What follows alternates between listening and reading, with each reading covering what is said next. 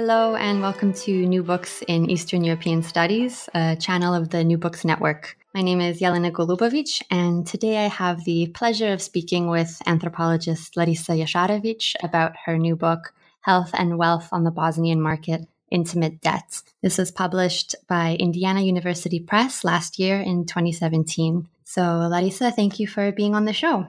Thanks much, Jelena, for inviting me. I really appreciate it.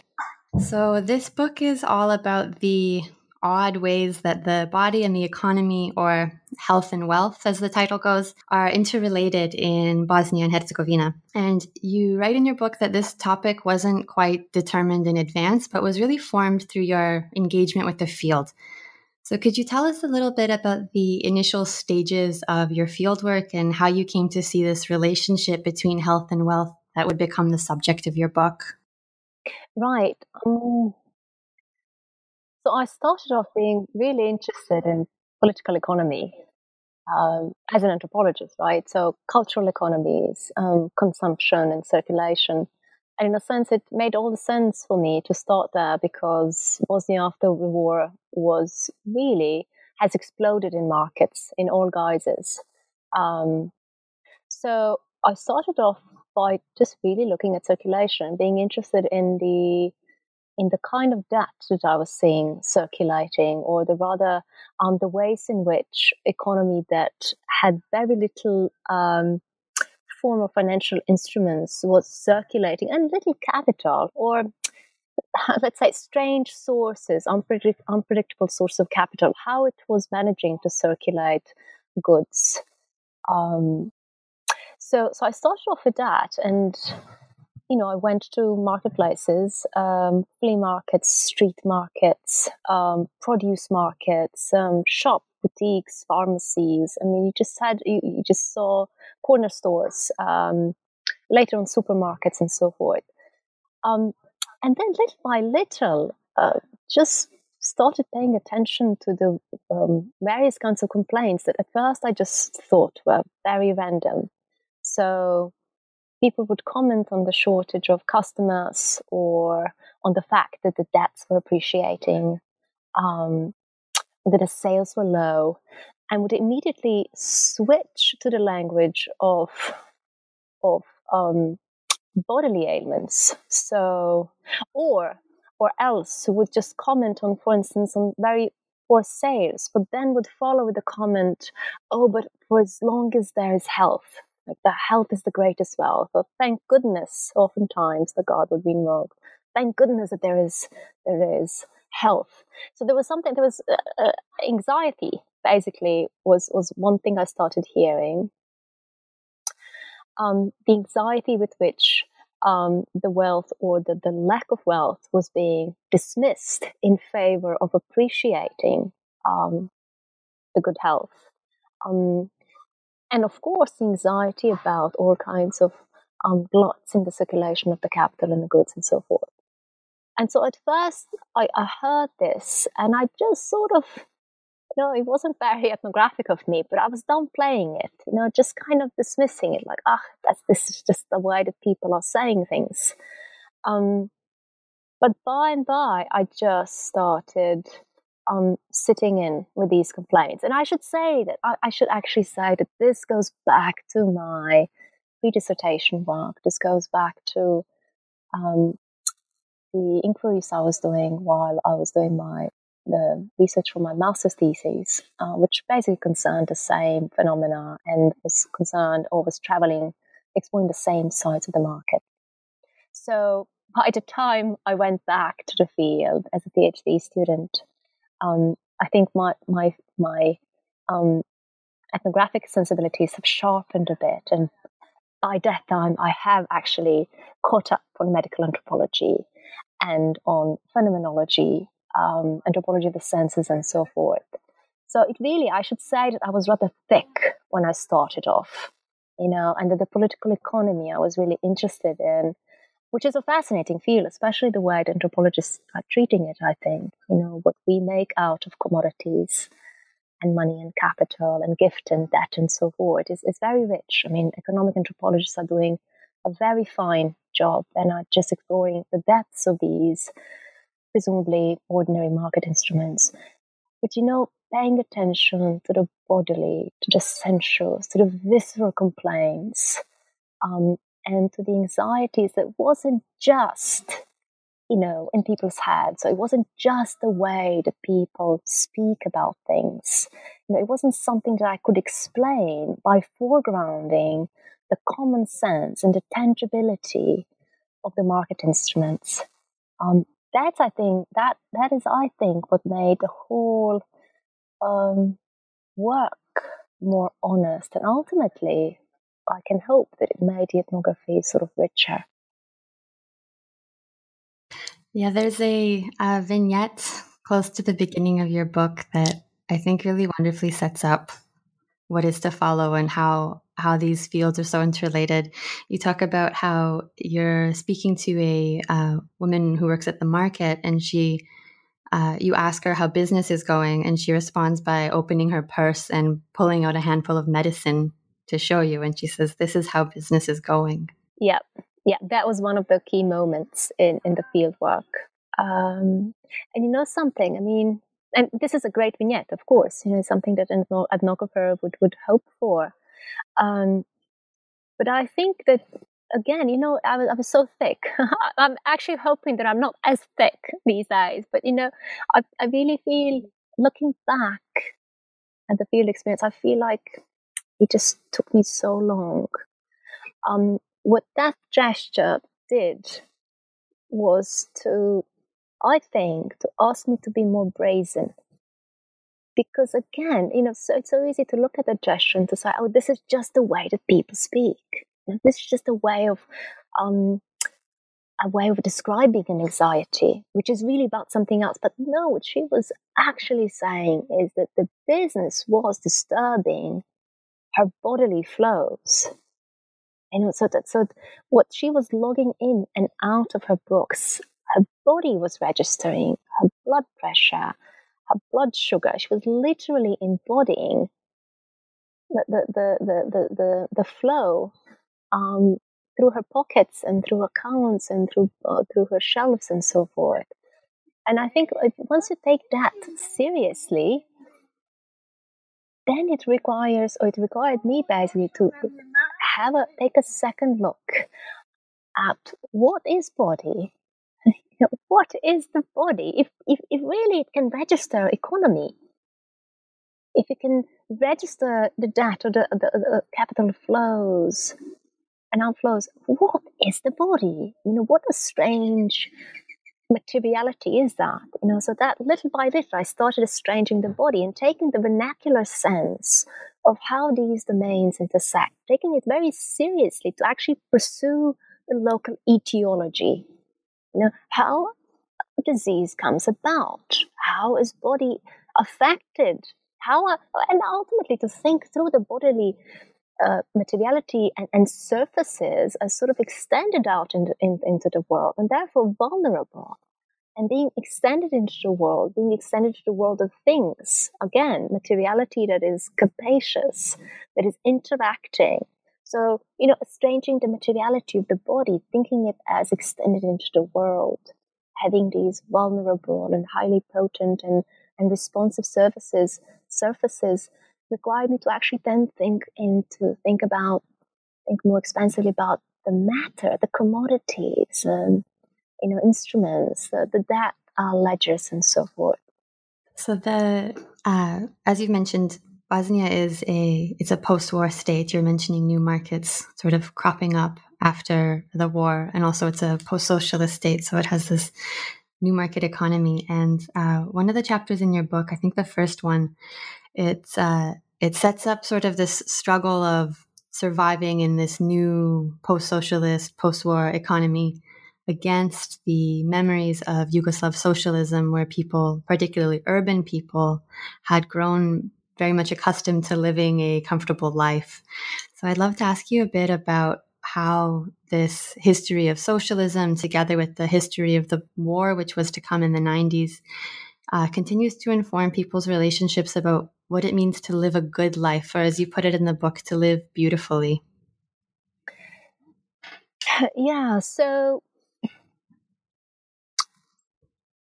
the reason why I'm pausing in answering the question is that things are changing so rapidly.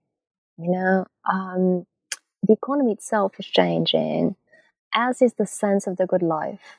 So what I was writing about, I think, was fairly true and up to date for about a decade after the war, and even about 5 years ago or so.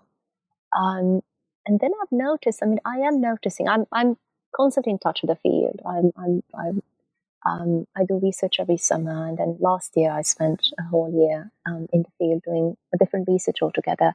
So I am, I keep my finger on the pulse of this place to the extent that I can, ethnographically, and things. The sense of the good life has changed quite a bit in the last 5 years. So this is why I'm hesitating.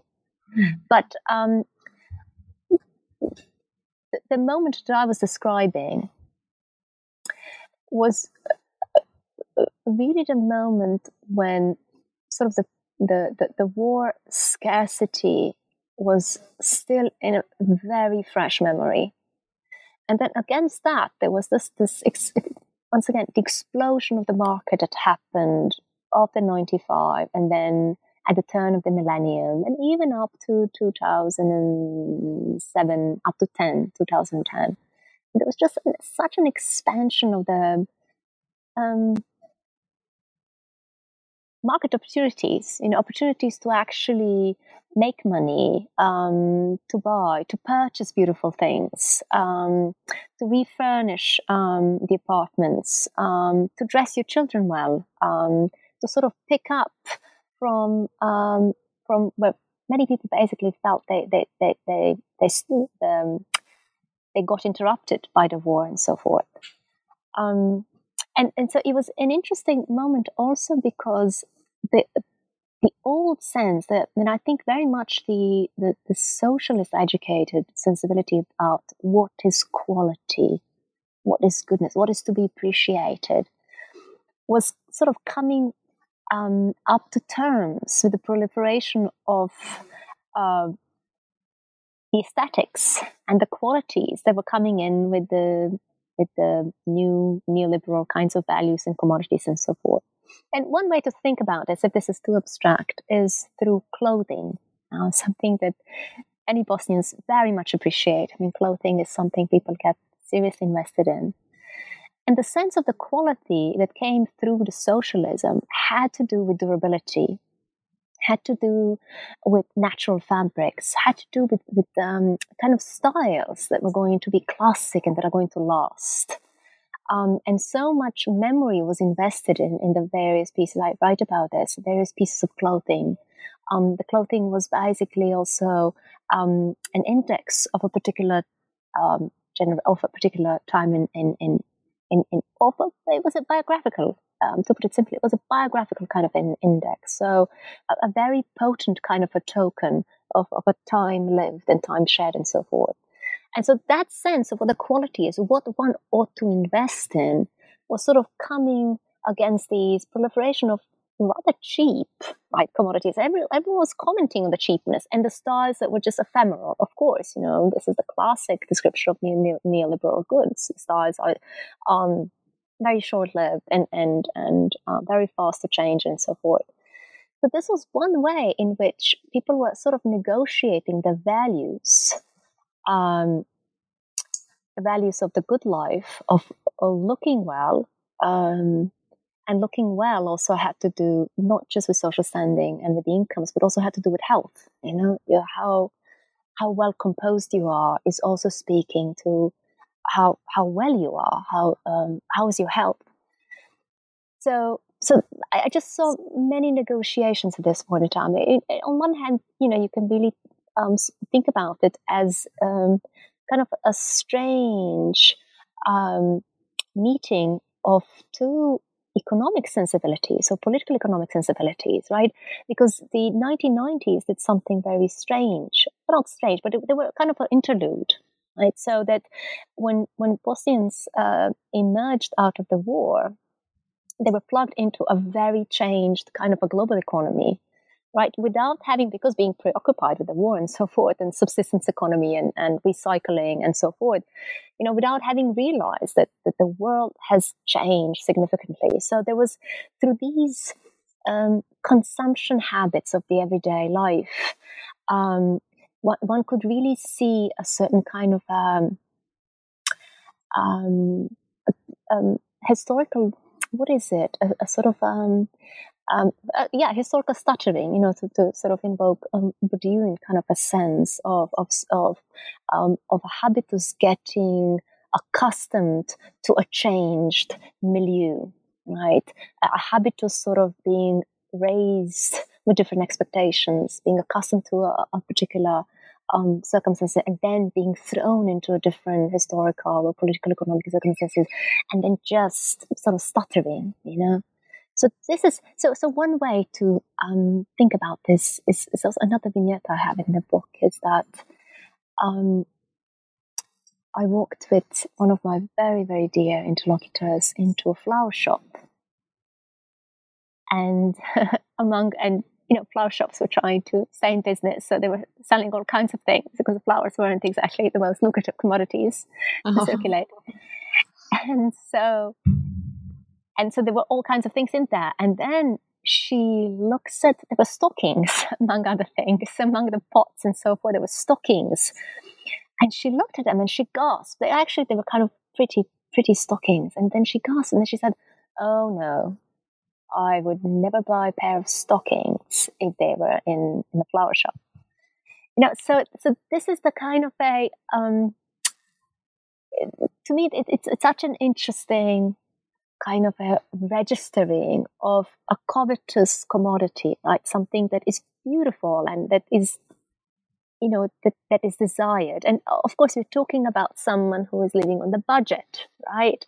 But also someone who has been very used to looking well, and who has been composing her wardrobe very carefully, and through all kinds of, ups and downs of Yugoslav economy as well, was negotiating, keeping a well-composed wardrobe and so forth. And all of a sudden now, is walking into a store and registering a sort of all kinds of ambivalence, but also discomfort, and also registering that things are sort of out of joint. But also, this is telling because,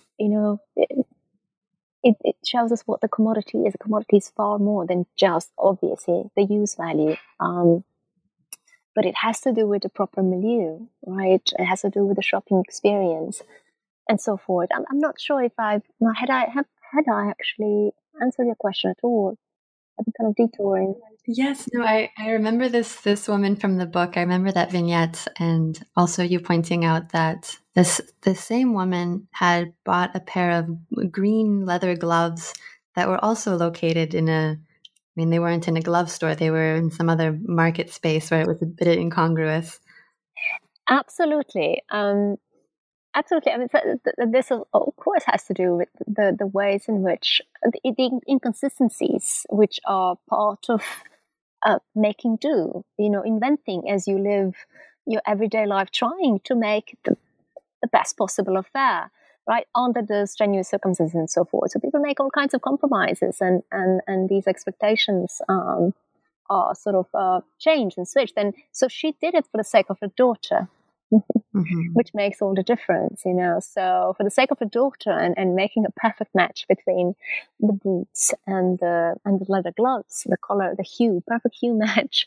I mean, she disregarded the fact that they were in supermarket, and as a matter of fact, she hid them at the bottom of the pile because the money wasn't really readily coming along. So she was going to, she was hoping to hide them until she would come up with the sum of money needed to buy them.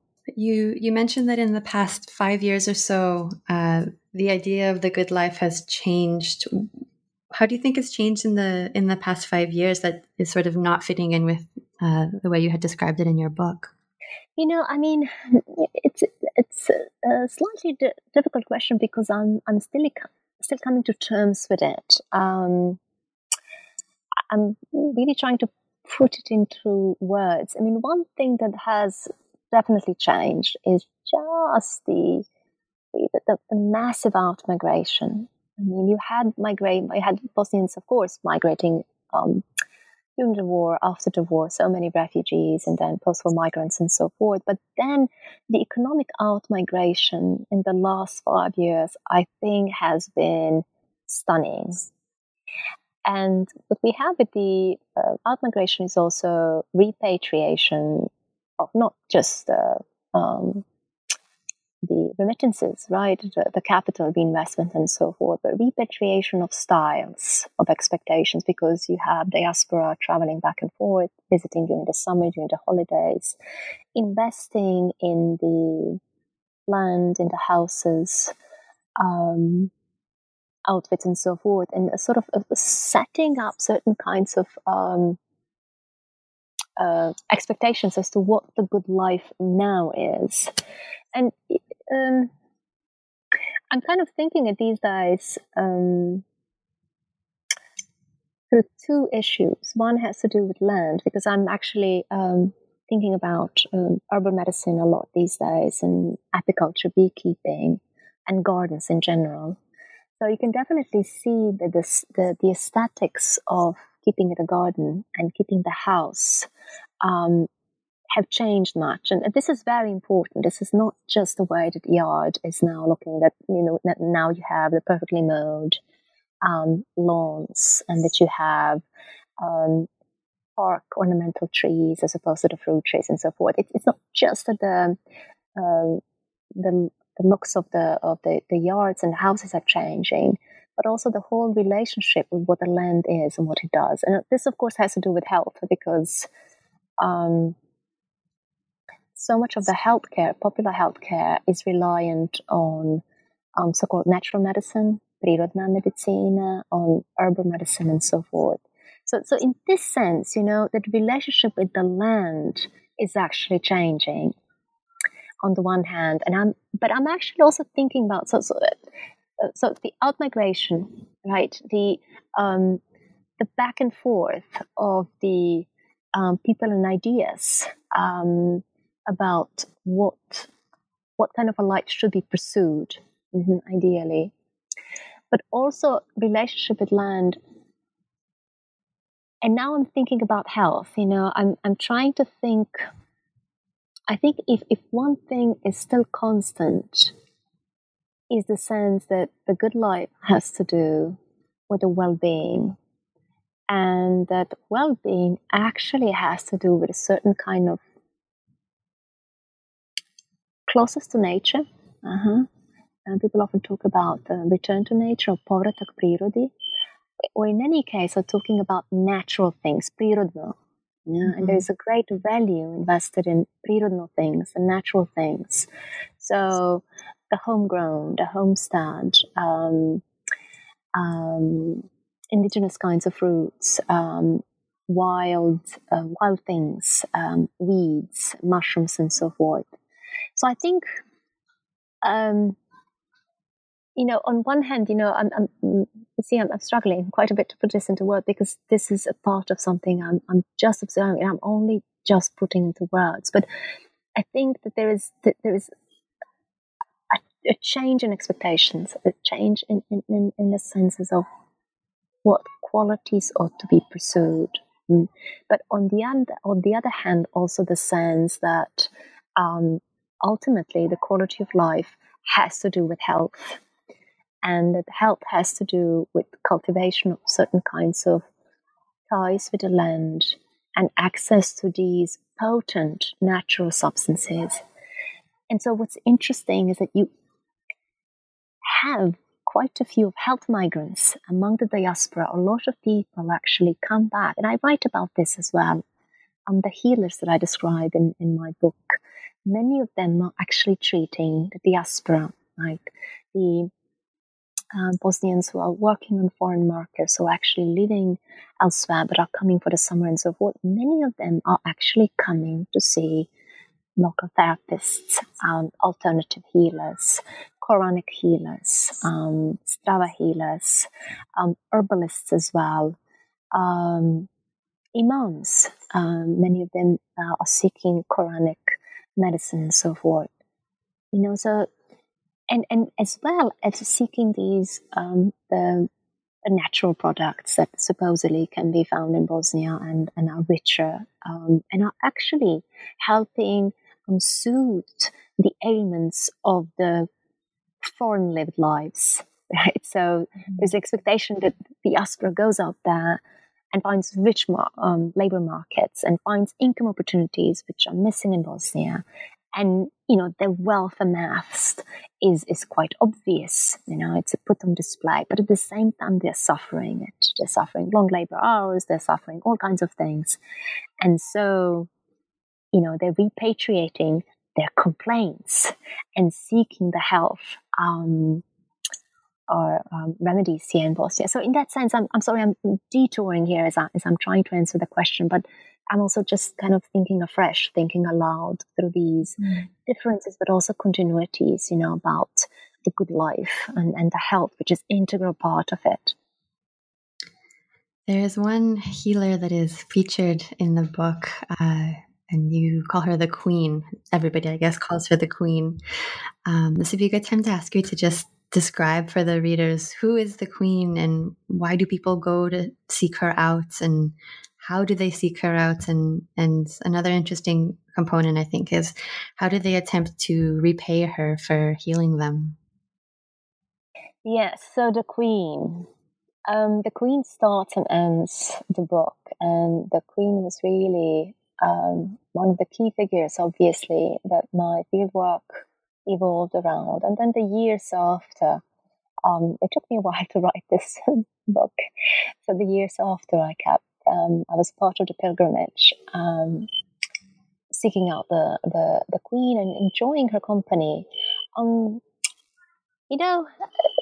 Healers are usually, anthropologists, medical anthropologists are going to tell you, are usually very enigmatic, very puzzling characters, and so was the Queen. I mean, she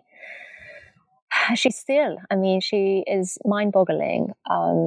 There is no getting down to the bottom line or figuring out who the Queen is. She's very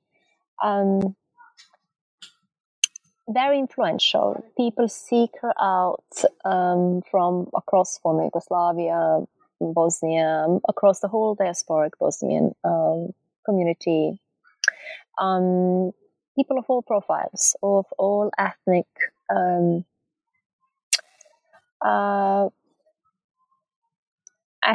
age groups, all classes, whoever has got a health complaint, especially a stubborn health complaint that they've been paddling around and have not found a cure for, they end up at Queen's doors. And she treats with means that are, on one hand, simple to watch. She moves her hands through the air at a distance from the patient's body. Sometimes she treats them while they're sitting in the waiting room. Sometimes they lie down on the examination couch, and she just dances her hands about their bodies. And oftentimes joking and talking something completely different, joking a lot, but also switching moods very rapidly. So she could go from joking and being very cordial or sweet and tender to someone to being very harsh and inquisitive, critical, for various reasons. So she would, so it's all along, she's gliding her hands among above the patient's body, and they're reporting all kinds of sensations in their bodies. She's also treating people with her eyes only, with gazes, and I write about this. I try and think through this, the mechanics of this therapeutic reach, if you will. She's also treating people at a distance, via Facebook at a time, over the phone, with SMSs and so forth. And interestingly, she is disassociating herself from all of the medical styles, if you will, all of the established therapies, because there are many different alternative therapies. There is bioenergy, which is kind of similar, sort of the sense that people are healing or working with these vital forces, one's own, that can be recuperated and targeted, focused on the patient's body and so forth. But she will have nothing to do with bioenergy. She is very dismissive of Quranic healers. And so forth. So she's disassociating herself with all of these various categories, and she's actually conversant with biomedicine. She's reading oftentimes the anatomy atlases and books, and is commenting on how comparable and how different, yet how different her perceiving and knowing the patient's body is. So, do you want to direct me in any? Is there anything particular before I just sort of? Yeah, no, I think that's a great point. That, I mean, in your book, you don't really privilege these alternative medicine approaches nor biomedicine, and I found it really interesting that the Queen more aligned herself with the biomedical regime, and she would sometimes refer people even to doctors to confirm her diagnoses. And so is it fair to say that the people in her waiting room, the people who are seeking her out, they're not leaving necessarily the biomedical field? They're sort of using these two approaches in this complementary way. Absolutely. I mean, people are actually using all sorts of approaches. Very, very rarely will someone just completely turn their back to the biomedical institutions and devote themselves to a healer. And most healers are actually recommending that they combine. So Ostrava therapist, another type of traditional therapist, will actually also direct people to see a doctor, or a physician will actually send one of her patients to see a Ostrava therapist as well. So there is even though there is a formal kind of a modernist sense about discrete categories, you have the healer and the curer on one hand, and you have a medical doctor, or you have a medical doctor and then charlatan, right, as its opposite. On one hand, there is that. It's a formal kind of a sense of what is real and what really works and what is efficacious and so forth. But in the practical realm, you actually you see practices mixing all the time and across the board. So the Queen actually is sending people to the doctors. Many of her patients are medical doctors, professionals, from surgeons to nurses. And they will refer her. She actually also claims to have been involved in medical procedures, so that she was helping out the doctors see through a particular procedure, or point them to the ailment or something that the source of the discomfort that they could not detect with the diagnostic technologies. So there's that, but she's also being very fickle as she is. She's often very dismissive of them, of their incompetence, of their greed as well. There's quite a bit of critique of the medical economy in Bosnia for various reasons. Some of them are very justified. But so she can be dismissive of their professional incompetence, professional arrogance, or of the greed, tendency to charge patients under the table, issue quotes for various procedures and so forth. And she's also, so sometimes she would be sending patients to the Strava therapists. These are therapists. These are usually women therapists who are treating with lead, mostly anxiety-related disorders, and so treating people with lead, water, and Quranic surahs. This is what I mean by Strava therapists. But oftentimes she would basically be very suspicious of most of them. So yes, on one hand, absolutely, this complementarity is something to really relish as an anthropologist. Because it's showing the vernacular kind of pragmatic approach to what body is and what health and ailment are, and it's very experimental. It's much about testing out these various trials, and of course much of this has to do with the fact that biomedicine, former biomedical kind of clinical practice, has lost quite a bit of its authority. On one hand, during the war, and after the war, because people have registered the sense that the bodies have changed historically, that the bodies are being material domains, are also subject to historical change, and the bodies have altered through the war and after the war, and that new kinds of ailments and new kinds of sensibilities have come about that biomedicine is simply not competent to treat with. And so on one hand, this kind of skepticism or this kind of popular seeing that there are limits to biomedical kind of authority, competence and knowledge and expertise have opened up the access to all kinds of old and new practices. So some of these Quranic healing has a very, very long tradition here, as does the Srava healing and so forth, herbalism and so forth. On the other hand, the biomedical competence has come into question because of this new kind of post-war privatization of medical healthcare. And this is a familiar story to medical anthropologists around the post-socialist world. But also this informal market, like black market economy in the clinical services and so forth. So all of this has sort of eroded the kind of the much of the socialist pedagogies about the modern way of treating the body and modern definition of health and illness and so forth. So I think this complementarity, the sense of the vernacular experimentalism, that the putting to trial so many claims with, this is a sort of a vernacular form of symmetry that is being recommended to us as social scientists these days.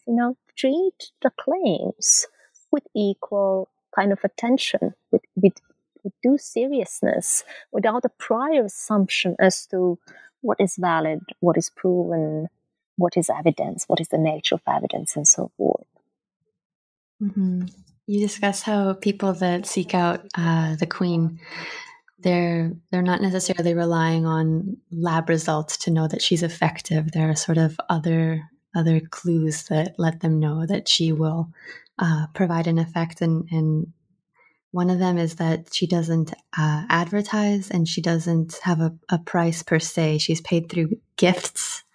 I'd love if you could speak a little bit about this system. I think it's related to, you were saying earlier, the Queen's critique of the greed of doctors in accepting bribes and accepting payment for the services that they're providing, whereas she's paid, but in this more indirect way.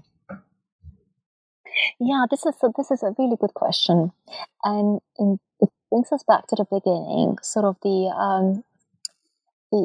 ways I sort of found out gradually these very vital, very tangible similarities, connections between the health and wealth, the medicine and the market, right? The body and the financial instruments, because there is a sense that the good healer is known by the fact that they don't charge any money, right? And so this is a traditional wisdom, and much of this again has to do with Islamic healing traditions, both the Quranic healing through the inscriptions and recitations of Quran, but also the Strava, the folk and more sort of the kinds of therapeutic practices that have been traditionally practiced by women in particular, but are also reliant on Islamic tradition. There is a common sense here that it is improper to ask for money, and that the genuine healing is actually the gift and can only be practiced as such. And this kind of common sense actually expanded into the moral economy of the clinical centers as well.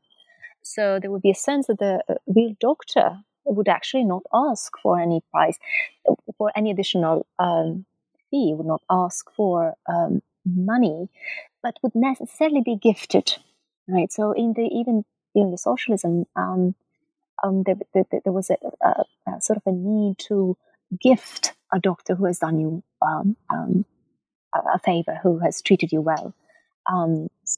So there's a sense in which, and oftentimes the healers themselves, who are seeing patients, particularly Strava healers, are going to urge the patients who are ailing and exhibiting various kinds of symptoms and complaints, are going to ask them to exercise generosity. So this is a part of the curing repertoire. I mean, you take the inscriptions, you take herbal teas as well, but you also practice generosity.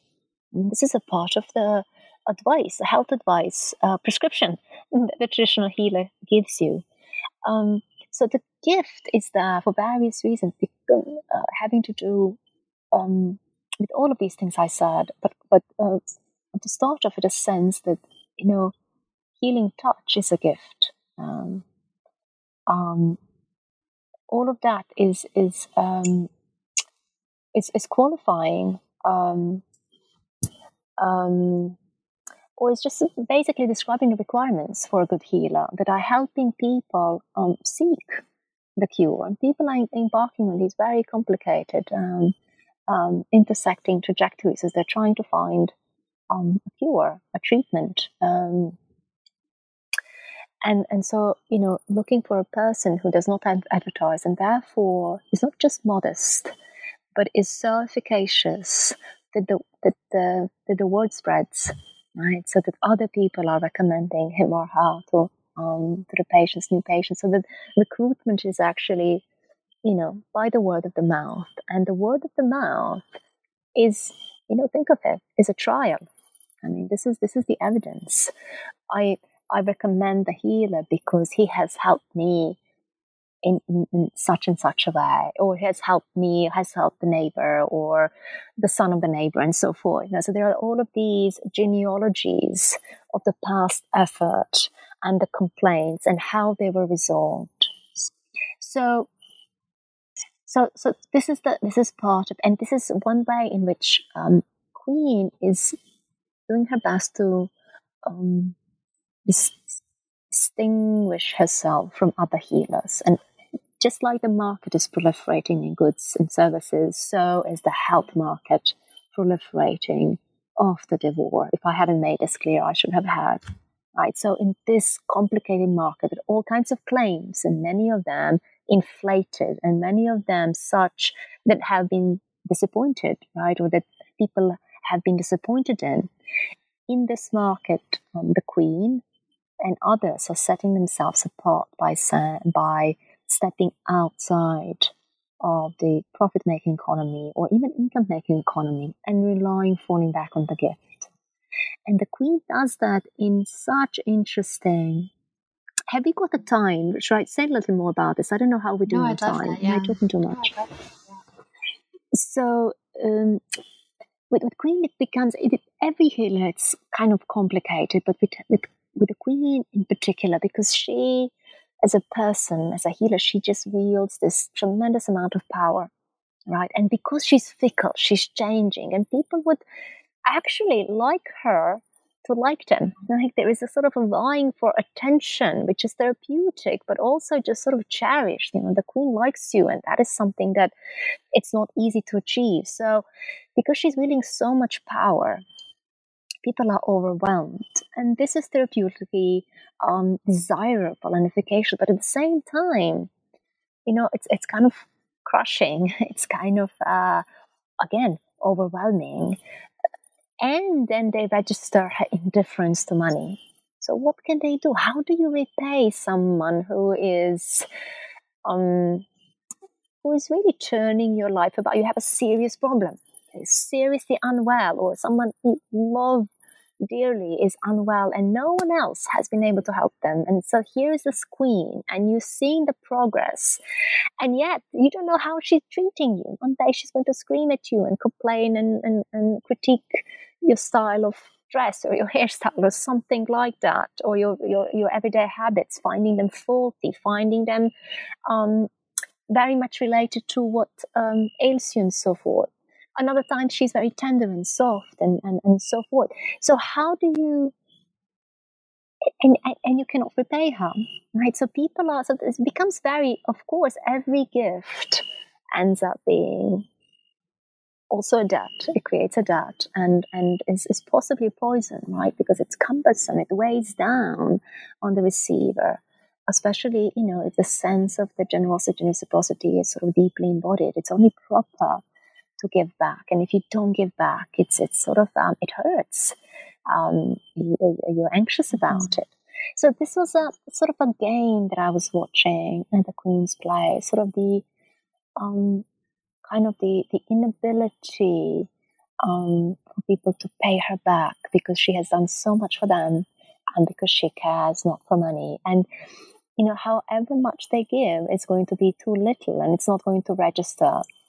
And then also, if they give too much, oftentimes she's going to refuse the money. There is not even guarantee that your money is going to be received.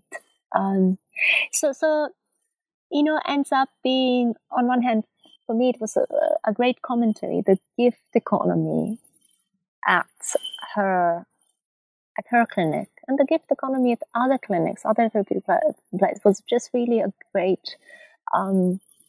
Was a great insight into the political economy proper, right? The other marketplaces.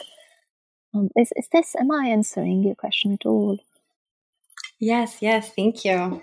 Yeah, I think the gift economy was a really interesting element, and the point you make about how people are actually creating this wealth through debt, through being indebted, and then they feel a compulsion to give and to give well, to repay, and it's for them creating this positive effect in their life. I do have, if we have time, one final question for you, because listeners that are familiar with the literature on Bosnia will have realized by now that your book is very different from the vast majority of research on Bosnia and on the former Yugoslavia more generally, in that it's not concerned primarily with ethnic division and identity politics and reconciliation. But there is this very interesting political element to your work that comes through in your concept of circumstantial communities, sort of the communities that get formed through many of the examples you listed at the Queen's waiting room and other health initiatives. And I'd love if you could sort of elaborate on that concept for us. Yes, thank you. Thanks so much for bringing it up. Because I haven't really mentioned it up to now, but the sense of the political was kind of or the idea of the political was something that I was careful to craft through the book, and I thought it was important and even perhaps necessary, because it would have been impossible for me to write a book that was entirely about economy and medicine and just completely silent on the question of the former politics and so forth. So in a sense, I had to pay some respect to the otherwise very present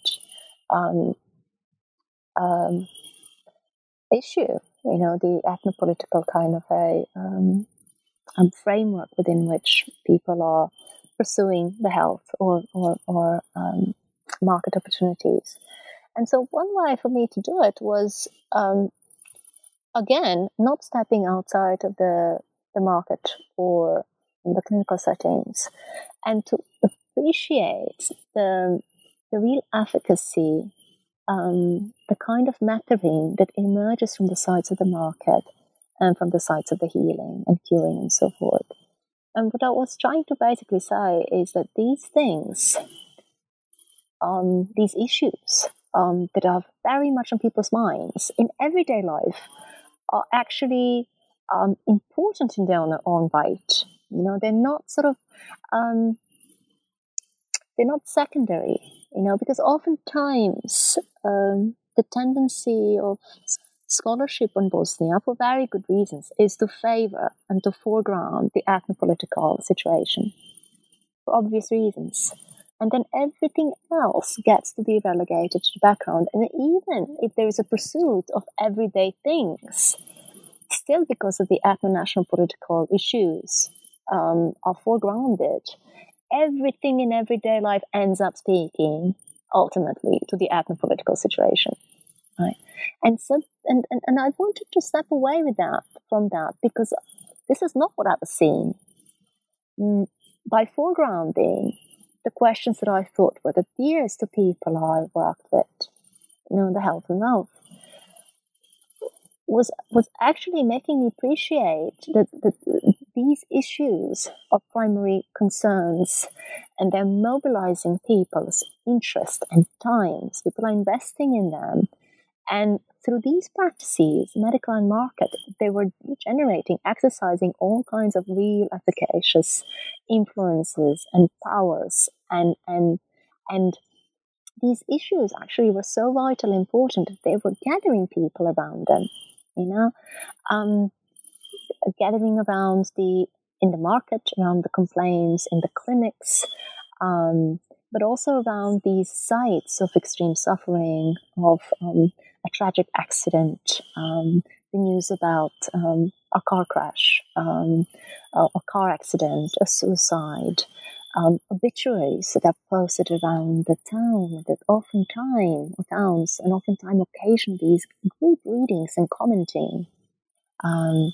So all of these, I thought, were actually creating or exercising, bringing about the experiential kinds of communities, the communities of shared experiences, And I was thinking through this as a kind of the political gathering, right, and the political potential, which is very different than the politics kind of reduced to the voting and seat holding and power sharing and so forth, but rather the political that has to do with the good life, political has to do with the potential for these circumstantial communities to come about around the shared concern and do something about it, right?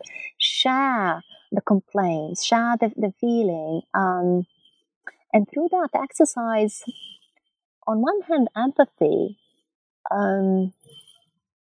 but on the other hand, you can think of it in so many different ways. Compose or exhibit, that kind of a community and vitality that can be mobilized at a time, but cannot be recruited for any kind of a formal, again, ethno-national kind of narrow-minded or narrow-focused kind of goal. And I think this is, of course, I was thinking these experiential communities and the sense of the political here, I was thinking through with Jean-Luc Nancy, someone I've been thinking with throughout the book. And I think this is rather important, and not least to the, proper political anthropologists of Bosnia who, have been observing the last several years these sparks of political effervescence or of a collective kind of gathering and dispersing that are very brief and short-lived and oftentimes not very well recruited for any long-term kinds of solutions and so forth, but that are there in potential and are actualized in these particular places, right, that are grounded in everyday sites and everyday concerns. So this is something I was trying, and this again has to do with something I said earlier when you mentioned that scene when the trader opened up her purse and took out the medicine.